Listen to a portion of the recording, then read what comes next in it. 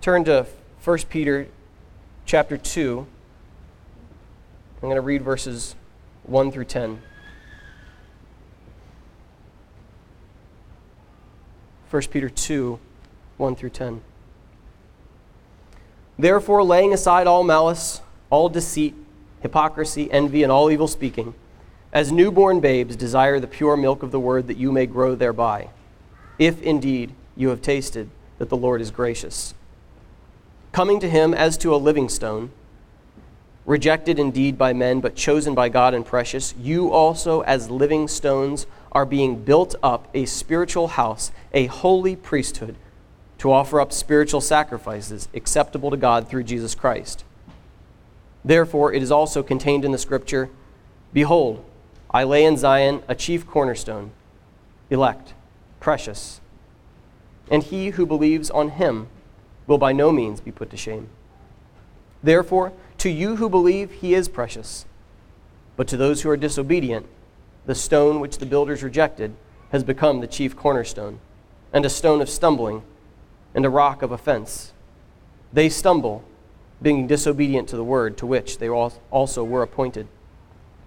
But you are a chosen generation, a royal priesthood, a holy nation, his own special people, that you may proclaim the praises of him who called you out of darkness into his marvelous light, who once were not a people, but are now the people of God, who had not obtained mercy, but now have obtained mercy.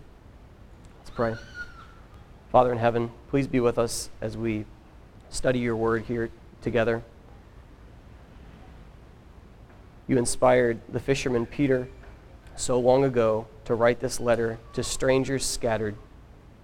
And I pray that you would use it even now to feed your sheep. I pray that as we study a few of the things that Peter has to say in this short portion of his letter, that we'd be edified and built up. In Christ's name I pray, amen.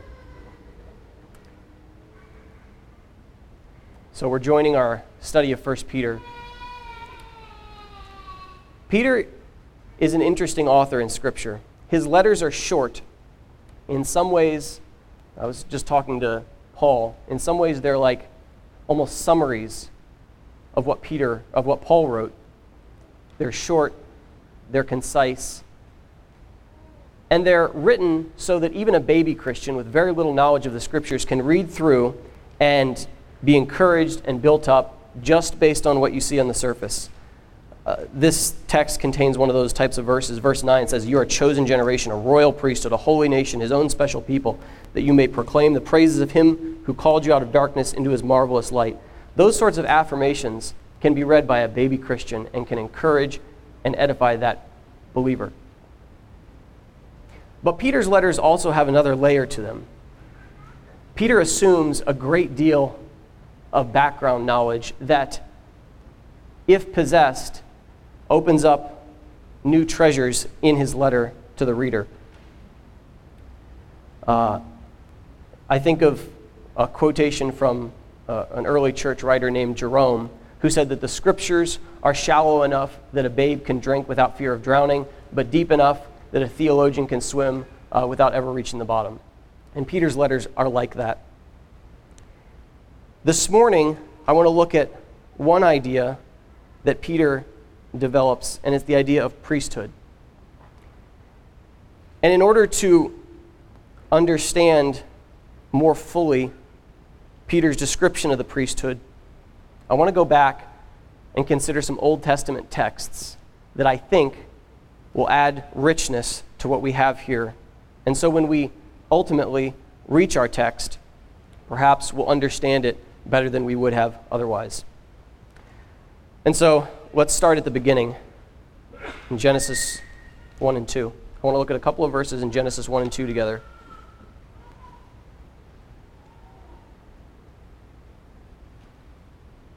What sort of priests are we meant to be? And what is a priest? What is the priesthood? These are very common words. And I want to suggest that the first example of a priest that we see in Scripture is Adam. I believe he was a royal priest to God. Genesis 2:15 says this, Then the Lord God took the man and put him in the Garden of Eden to tend and keep it. In Genesis 1:28 says, "The Lord God blessed them," speaking of Adam and Eve, "the Lord God blessed them, and God said to them, 'Be fruitful and multiply, fill the earth and subdue it. Have dominion over the fish of the sea, over the birds of the air, and over every living thing that moves on the earth.'" So we have two different tasks that are given to Adam. He's to tend and keep, and he's to have dominion. These are kingly and priestly duties. The words tend and keep, they appear, the underlying Hebrew words are translated elsewhere, for example in Numbers 3:7, to refer to the priest's duties in the temple. The priest was to keep the temple and to do the service of the tabernacle. Those words translated are just the words we have here, to tend and to keep. And so it might not be accurate to say that Adam has priestly duties, but maybe it's more appropriate to say that the priests in the temple had Adamic duties, and what they were really doing was echoing this prototypical Adamic priesthood. And what was he doing that was similar to what the priests were doing? Well, what was the garden? The garden was the place of God's presence. Genesis 3:8 tells us that the garden was the place that God would walk in the cool of the day. And the priests in the temple also ministered in God's presence because God made his dwelling place in the temple of the tabernacle. The other duty given to Adam and Eve was to have dominion. What's this mean? Well, our English word dominion comes from the Latin word dominus. It means Lord. To have dominion is to have lordship. It's a word of authority, of royalty. It's kingly authority. Adam and Eve were to have dominion, and Adam was to tend and keep. These are kingly duties. These are priestly duties. But, as we know, Adam failed. They failed in multiple ways. It was a beautiful design. I mean, God tells them here, have dominion over the fish of the sea, over the birds of the air, and over every living thing that moves on the earth. Every living thing that moved on the earth was not in the garden. And so this command implies expansion. Adam and Eve were to mediate God's presence from the garden in which they ministered to the rest of creation as they spread his order. But they failed. Adam failed to tend and keep the garden. The serpent entered, deceived Eve. Adam ate from the tree, and in Adam, all died. God expels Adam and Eve from the garden, but before he does, he places a cherubim, or multiple cherubim. He's placed them east of the garden. This is in Genesis 3:24. He says, "So he drove out the man." Adam was no longer worthy to be a priest in God's presence. He drove him out, and says in verse 24 of chapter 3, he drove out the man, he placed cherubim at the east of the Garden of Eden, and a flaming sword which turned every way to guard the way to the tree of life. This cherubim was to guard the way to the tree of life. And again, the word underlying the word guard is the exact same Hebrew word underlying the word keep. Because Adam failed to keep the garden, the cherubim were appointed as substitute keepers, and they were stationed east of Eden. So let's move forward in the narrative of Scripture to Genesis 14. In Genesis 14, we see the first use of the word priest. Although I believe that we can see Adam's priestly duties in Genesis 2, the first use of the word priest occurs in Genesis 14. And it's used to describe a mysterious figure named Melchizedek. Genesis 14:18 says this, "Then Melchizedek, king of Salem, brought out bread and wine. He was the priest of God Most High, and he blessed him and said, 'Blessed be Abraham of God Most High, possessor of heaven and earth, and blessed be God Most High, who has delivered your enemies into your hand.' And he gave him a tithe of all." This encounter occurred when Abraham was returning from having defeated 4 pagan kings and rescuing his nephew Lot. He had spoils of war. He meets this figure named Melchizedek, who's never been mentioned in the narrative of Scripture up to this point and never appears again. He's referred to, but this is the only interaction between an individual and Melchizedek in Scripture. But this man, Melchizedek, was very great. We can see that by observing 2 things that the author to the Hebrews, we'll talk about later, confirms for us. We see two things here. This man Abraham, who was very great, who had just gone and defeated 4 pagan kings and was returning with the spoils of war, meets Melchizedek, who's described as a king. He's the king of Salem, and he's also a priest. So we see echoes of Adam, a king and a priest. Abraham meets him, and this man Melchizedek blesses Abraham. As the author of the Hebrews tells us, the lesser is blessed by the better. The lesser is blessed by the greater. Melchizedek is greater than Abraham and blesses him. And then Abraham pays him tribute. He gives him a tithe. He gives him a tenth of the spoils of war. You don't give spoils of war to inferiors. You give them to superiors. Who was Melchizedek? Well, Hebrews 7 describes and explains this encounter. Hebrews 7 says, "For this Melchizedek, king of Salem, priest of the Most High God, who met Abram, returning from the slaughter of the kings and blessed him, to whom Abram also gave a tenth part of all, being first translated king of righteousness," that's what his name means, Melchizedek means king of righteousness, and then also king of Salem, meaning king of peace. Who was he? It says, without father, without mother, without genealogy, having neither beginning of days nor end of life, but made like the Son of God, remains a priest continually. This is a mysterious figure. There's all kinds of ideas about who and what Melchizedek might be. I don't know. But with the author of the Hebrews, verse 4, consider this. Consider how great this man was, to whom even the patriarch Abraham gave a tenth of the spoils. And then here's something interesting. Down in verse 9 of Hebrews chapter 7, it says this, "Even Levi, who receives tithes, paid tithes through Abraham, so to speak, for he was still in the loins of his father when Melchizedek met him." Who was Levi? Abraham has a son, Isaac.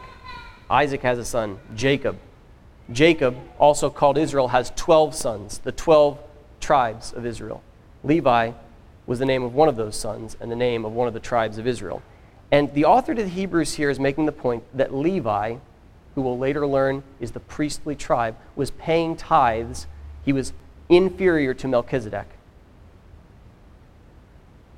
Before we move on from Melchizedek, I find this very interesting in verse 18. "Then Melchizedek, what did he bring to Abraham when he met him?" It says he brought out bread and wine.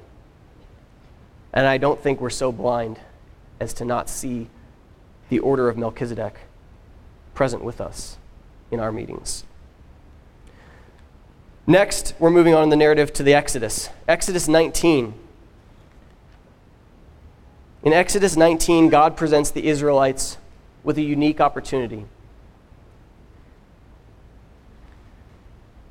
This is Abraham's family. They've grown to a great multitude in the land of Egypt. They were in slavery. God has led them out. He's led them through the Red Sea. He's guarded them with a cloud and a pillar of fire. And he's led them to the foot of Mount Sinai, because the reason that he led them out of Egypt was not so that they could be free to wander in the wilderness, but so that they could serve him. And he leads them to the foot of Mount Sinai, and he offers them the opportunity to become the new Adam. Obviously, we know Christ is the new and better Adam, like we just sang. But this is an interesting thing that he offers them. He says this. He says, in verse 4 of chapter 19, "You have seen what I did to the Egyptians and how I bore you on eagle's wings and brought you to myself. Now, therefore, if you will indeed obey my voice and keep my covenant, then you shall be a special treasure to me above all people, for all the earth is mine, and you shall be to me a kingdom of priests and a holy nation." He says, "You will be to me a kingdom of priests and a holy nation." Did they become a kingdom of priests? All right. So we're talking about the Levitical priesthood. There's really three things I want to notice. We could talk for hours and hours and hours about the Levitical priesthood and all the different compare and contrast, but there's three things. One, it was centered on the temple. The Levites' service was centered on the temple. That's where they offered sacrifices. That's where they made intercession for the people. That's where they taught the law. The Levites served in the temple. The verse in Numbers 3:7 that we read earlier, that's where they were to keep and do service. That's where they were to tend and keep. They were to tend and keep the worship of God and mediate his presence in the temple. Why the temple? Because that is where God dwelt with man.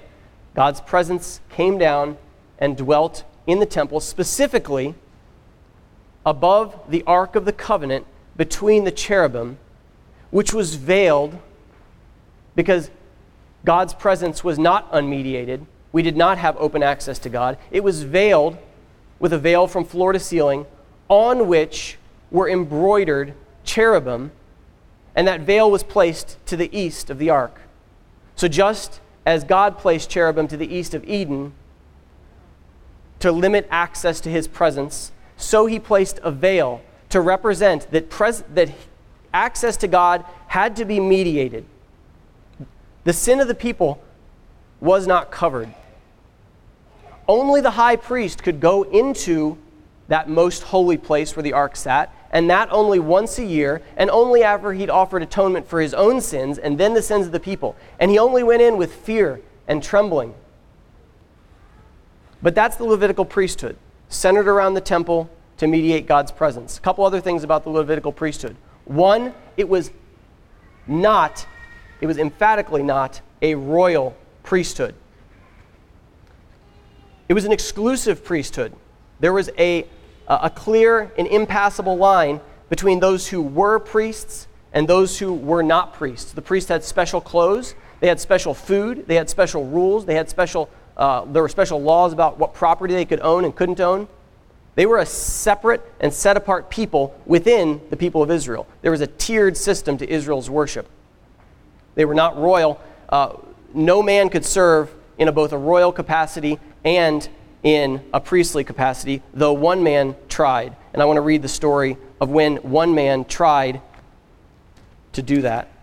2 Chronicles, chapter 26. This is the story of King Uzziah. He started off well. It says, "But when he was strong, his heart was lifted up to his destruction. For he transgressed against the Lord his God by entering the temple of the Lord to burn incense on the altar of incense." He was the king who wanted to become a priest. He wanted to go into the temple and burn incense on the altar. So Azariah the priest went in after him, and with him were 80 priests of the Lord, valiant. While he was angry with the priest, leprosy broke out on his forehead before the priests in the house of the Lord beside the incense altar. And Azariah, the chief priest, and all the priests looked at him, and there on his forehead he was leprous. So they thrust him out of that place. And Uzziah reigned for the rest of his reign in exile. And it would have been hugely influential to the nation as they understood the priesthood and royalty. And so, a preview of when we get to 1 Peter, when Peter calls us a royal priesthood, that might just sound like a filler adjective as we sit here in a modern day. Oh, it's a holy priesthood, it's a royal priesthood, it's a great priesthood, it's a wonderful priesthood. There weren't royal priesthoods. The Levitical priesthood was not a royal priesthood. Peter's telling us that our priesthood is very distinct from the Levitical priesthood. The Levitical priesthood was also very temporary. God established the Levitical priesthood because the nation was unworthy to become a kingdom of priests. By the time Christ Jesus comes on the scene, the Levitical priesthood is not in good shape. Let's turn to Matthew 21.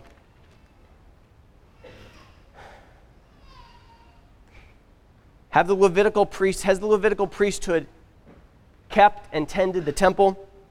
Matthew 21:12 says this, "Then Jesus went into the temple of God and drove out all those who bought and sold in the temple and overturned the tables of the money changers and the seats of those who sold doves. And he said to them, 'It is written, my house shall be called a house of prayer, but you have made it a den of thieves.' Then the blind and the lame came to him in the temple, and he healed them." He had to cleanse the temple because those whose task it was to tend and keep it had failed. And how did they respond? It says, "But when the chief priests and scribes saw the wonderful things that he did and the children crying out in the temple and saying, 'Hosanna to the Son of David,' they were indignant." I want to notice especially that the chief priests were indignant when they heard children crying out in the temple. And that should be a lesson to us, to never have the same emotion toward children crying out among us. They failed in their duty to tend and keep the temple. And Jesus illustrated this failure in a parable. In verse 33 of the same chapter, he says, "Here another parable. There was a certain landowner who planted a vineyard and set a hedge around it, dug a winepress in it, and built a tower. And he leased it to vine dressers and went into a far country. Now, when vintage time drew near, he sent his servants to the vine dressers that they might receive its fruit. And the vine dressers took his servants, beat one, killed another, and stoned another. Again, he sent other servants, more than the first, and they did likewise to them. Then, last of all, he sent his son to them, saying, 'They will respect my son.' But when the vine dressers saw the son, they said among themselves, 'This is the heir. Come, let us kill him and seize his inheritance.' So they took him and cast him out of the vineyard and killed him." Jesus asked the question, "Therefore, when the owner of the vineyard comes, what will he do to those vine dressers?" They said to him, "He will destroy those wicked men miserably and lease his vineyard to other vine dressers, who will render to him the fruits in their seasons." Jesus said to them, "Have you never read in the Scriptures, 'The stone which the builders rejected has become the chief cornerstone. This was the Lord's doing, and it is marvelous in our eyes.' Therefore, I say to you, the kingdom of God will be taken from you and given to a nation bearing the fruits of it. And whoever falls on this stone will be broken, but on whomever it falls, it will grind him to powder." Now, when the chief priests and Pharisees heard his parable, they perceived that he was speaking of them. Jesus is the cornerstone, as we read in 1 Peter. And what does Peter say about that cornerstone again? He says that to you who believe, he is precious. But to those who are disobedient, to the builders that rejected him, the stone which the builders rejected has become the chief cornerstone. The chief priests were to be the builders of the kingdom, but they failed. But the stone that the builders rejected has become the chief cornerstone, and a stone of stumbling and a rock of offense. They stumble, being disobedient to the word, to which they also were appointed. Jesus promises that he's going to take the kingdom from these chief priests and Pharisees and religious leaders and give it to a nation bearing the fruits of it. And that when this cornerstone falls, it will grind what was there to powder. Now, the end of the chief priests, the end of the Levitical priesthood, is a sad story. In Matthew 26, I'm going to read a few verses from the latter part of Matthew 20, of the Gospel of Matthew. What did they do? They made a covenant with Judas, Matthew 26, 14 and 15. Then one of the 12, called Judas Iscariot, went to the chief priests and said, "What are you willing to give me if I deliver him to you?" And they counted out to him 30 pieces of silver. After they made a covenant with Judas Iscariot, they sent armed men to the Garden of Gethsemane to arrest Jesus. Matthew 26, 47 says, "And while he was still speaking, behold, Judas, one of the 12, with a great multitude with swords and clubs, came from the chief priests and elders of the people. The chief priests then brought Jesus before the high priest, seeking condemnation. Matthew 26, 59 says, "Now the chief priests and elders and all the council sought false witness against Jesus to put him to death." They wanted, more than anything, for Jesus to die. The chief priests brought Jesus before Pontius Pilate, seeking crucifixion after they'd already obtained condemnation. Matthew 27, 1 and 2 says, "When morning came, all the chief priests and the elders of the people plotted against Jesus to put him to death. And when they had bound him, they led him away and delivered him to Pontius Pilate, the governor. And when it looked like the people might ask for Jesus to be released instead of Barabbas, what did the chief priests do? It says in chapter 27, verses 20 to 23, "But the chief priests and elders persuaded the multitudes that they should ask for Barabbas and destroy Jesus. The governor answered and said to them, 'Which of the two do you want me to release to you?' They said, 'Barabbas.' Pilate said to them, 'What then shall I do with Jesus, who is called Christ?' They all said to him, "Let him be crucified." And so in the final moments of the Levitical priesthood, it delivered the Lamb of God to be crucified. Although Jesus offered himself as a sacrifice for our sins, in a way, we can say that the final act of the Levitical priesthood was offering the sacrifice that ended them. Little did they know, but the carpenter from Nazareth hanging on the cross was the stone which those who were supposed to be the builders of Israel, had rejected. And as Jesus of Nazareth breathed his last, the stone fell on the Levitical priesthood and crushed it. Matthew 27:50 and 51 says this, "And Jesus cried out again with a loud voice and yielded up his spirit. Then behold, the veil of the temple that shielded the ark, that shielded the presence of God that if you were in its presence, you would die. You couldn't enter it without atoning for your sin. The veil that sat east of the ark, the veil that had the cherubim inscribed on it, the cherubim that barred our access to God's presence in the garden. And Jesus cried out again, then behold, the veil of the temple was torn in two from top to bottom, not from bottom to top. God opened the veil, he tore it in two from top to bottom, and the earth quaked, and the rocks were split." Now, did the chief priests recognize what had happened? Maybe some of them did. But a Roman centurion did. When he saw the things that happened, he said, "Truly, this was the Son of God." The Levitical priesthood was finished in that moment. Now we read of Jesus and the priesthood that he immediately assumed upon the sacrifice of himself. This is in Hebrews 7, verse 11. He says, "Now, if perfection were through the Levitical priesthood, if we could attain perfection through the Levitical priesthood, what further need was there that another priest should rise according to the order of Melchizedek and not be called according to the order of Aaron? For the priesthood being changed, of necessity there is also a change in the law. For he of whom these things are spoken belongs to another tribe, from which no man has officiated at an altar. For it is evident that our Lord arose from Judah, of which tribe Moses spoke nothing concerning priesthood." Judah was the tribe of kings. It was not the tribe of priests. Jesus did not come from the tribe of Levi. He came from the tribe of Judah. And so when he enters his priesthood, it's not according to the temporary, inferior, exclusive Levitical priesthood. It's to a more ancient priesthood, a priesthood according to the order of Melchizedek, a kingly priesthood and a holy priesthood.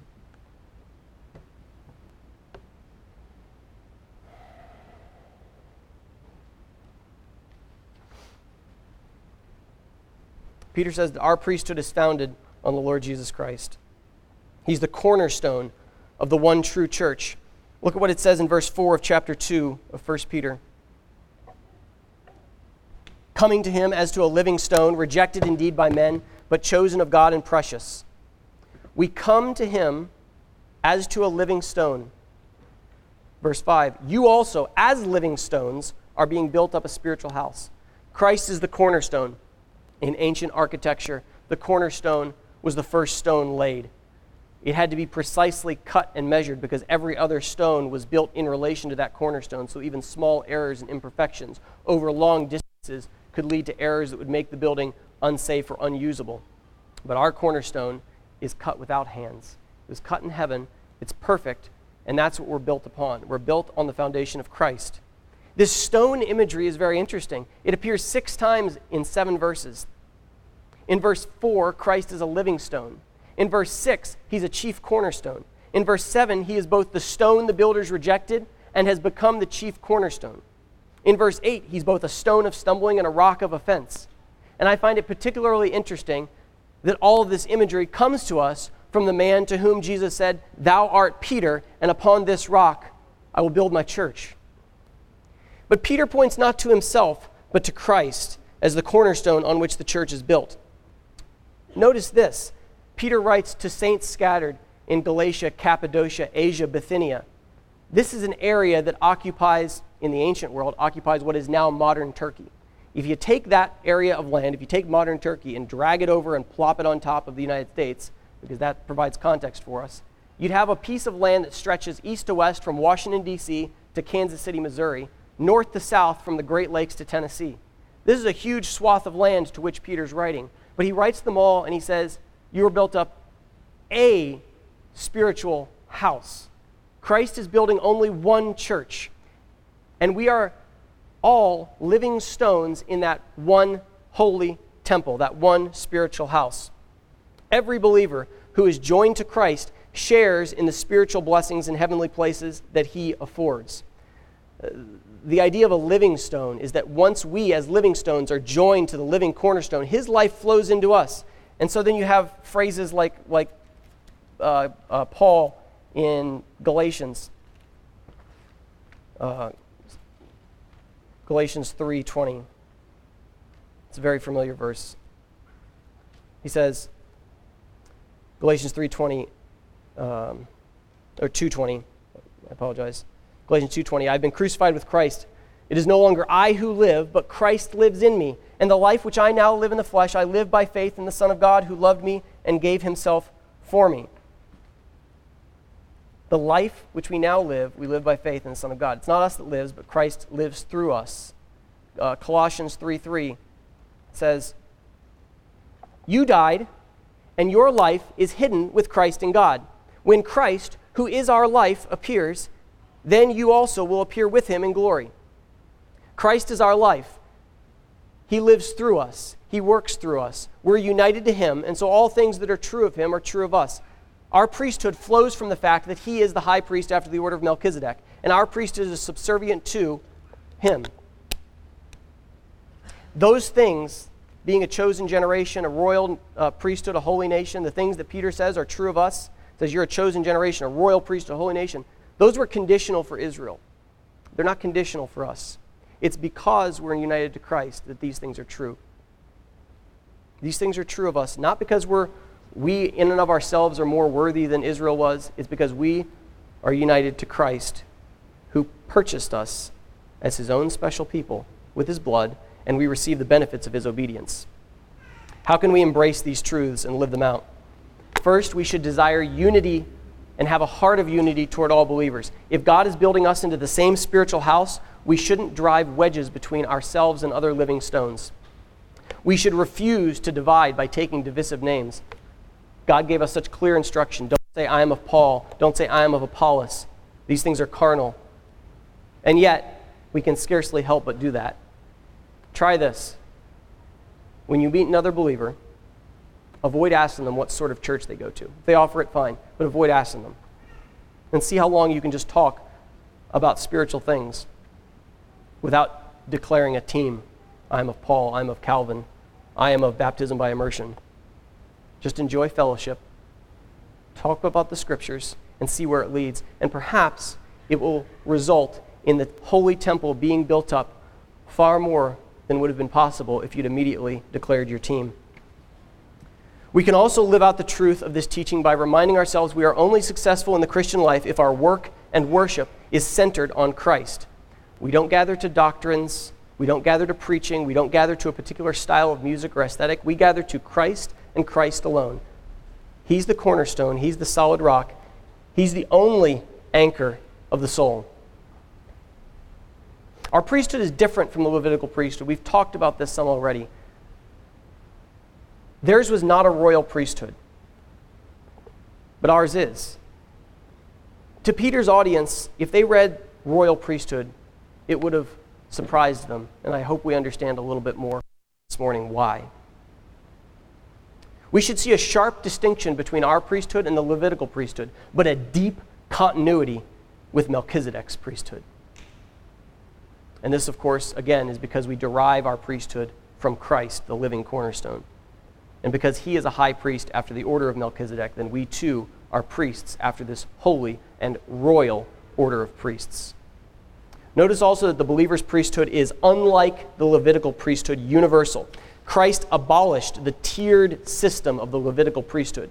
In the church, all believers are priests. We must actively oppose any teaching that would restore the Levitical priesthood that Christ abolished. Sometimes such a teaching is obvious. Some groups of Christians will recognize a particular man as a priest. This is obviously a return to the Levitical system. But sometimes a teaching is subtle, as in what's called the clergy-laity distinction, or the clergy-laity system. Have you ever been called a layman or a lay Christian? Have you ever heard an elite group of Christians referred to as the clergy or as the ministers, in contrast to the lay Christians? These are utterly unscriptural terms and categories. We must be careful not to refer to some believers as clergy and others as laity. It's utterly unscriptural. When believers abdicate their duties as believer priests to a small group, they risk becoming little more than spectators. The Bible teaches all of us are full-time ministers every minute of every day in the spheres in which God has called us. When I think of the clergy-laity system so prevalent today, I can't help but be reminded, as all things remind me, of a quote from The Lord of the Rings. Gandalf and Pippin have just arrived at Minas Tirith in the third book, The Return of the King. Made someone's day. Gandalf and Pippin have arrived at Minas Tirith. Minas Tirith is a city on the edge of the evil kingdom of Mordor. It was home to the throne of the rightful king of Gondor. The throne had been vacant for many years, awaiting the return of the rightful king, and in his stead there was a hereditary steward that reigned, and the current steward's name was Denethor. In the long years since a king had sat on the throne, his return had become more of a legend than reality. Denethor described his duties this way. He says, "The Lord of Gondor is not to be made the tool of other men's purposes, however worthy. And to him there is no purpose higher in the world as it now stands than the good of Gondor and the rule of Gondor. The rule of Gondor, my lord, is mine, and no other man's, unless the king should come again." Gandalf replies, "Unless the king should come again," said Gandalf. "Well, my lord steward, it is your task to keep some kingdom still against that event which few now look to see. In that task you shall have all the aid that you are pleased to ask for. But I will say this, the rule of no realm is mine, neither of Gondor nor any other, great or small. But all worthy things that are in peril as the world now stands, those are my care. And for my part, I shall not wholly fail of my task, though Gondor should perish. If anything passes through this night that can still grow fair or bear fruit and flower again in days to come. For I also am a steward. Did you not know?" The clerical system may sit on its academic throne looking down at little lay Christians. Don't let that bother you. Let God worry about those who claim power and authority for themselves. He will call them to account. For our part, we should act as faithful believer priests, regardless of what others call us. Someone may call you a lay Christian. God calls you a king and a priest.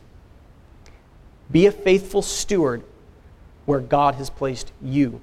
Tend and keep the garden He has given you. What are our duties as believer priests? We're all equally priests before God, but what are the duties to execute? Peter says, the purpose of this priesthood, verse 5, we're built into a holy priesthood that's the purpose, this is the purpose of the priesthood, to offer up spiritual sacrifices acceptable to God through Jesus Christ. First, notice that these spiritual sacrifices we're to offer are only through Jesus Christ. Oftentimes, there's a gut reaction whenever we start talking about good works to say, oh, all our works of righteousness are filthy rags. That's, I think, sometimes a misapplication of that passage of Scripture. Yes, if we try to offer to God our works in order to justify ourselves before Him, they are as filthy rags. But when we offer our works to God through Jesus Christ, they are not filthy rags. If we offer works of righteousness through Jesus Christ, they are spiritual sacrifices. What are the spiritual sacrifices we're to offer? Well, I think that there's at least 5. There's a sacrifice of prayer, a sacrifice of praise, a sacrifice of faith, a sacrifice of resources, and a sacrifice of the body. The sacrifice of prayer we find in Psalm 141:2. It says, "Let my prayer be set before you as incense, the lifting up of my hands as the evening sacrifice." Incense, the evening sacrifice. 2 things that were offered daily to God in the temple. We should offer prayers continually. Prayers of praise for who He is, prayers of thanksgiving for what he's done, prayers of intercession for others, prayers of confession for our own sins, prayers of supplication for our needs, casting all our care upon him because, as Peter later tells us, he cares for us.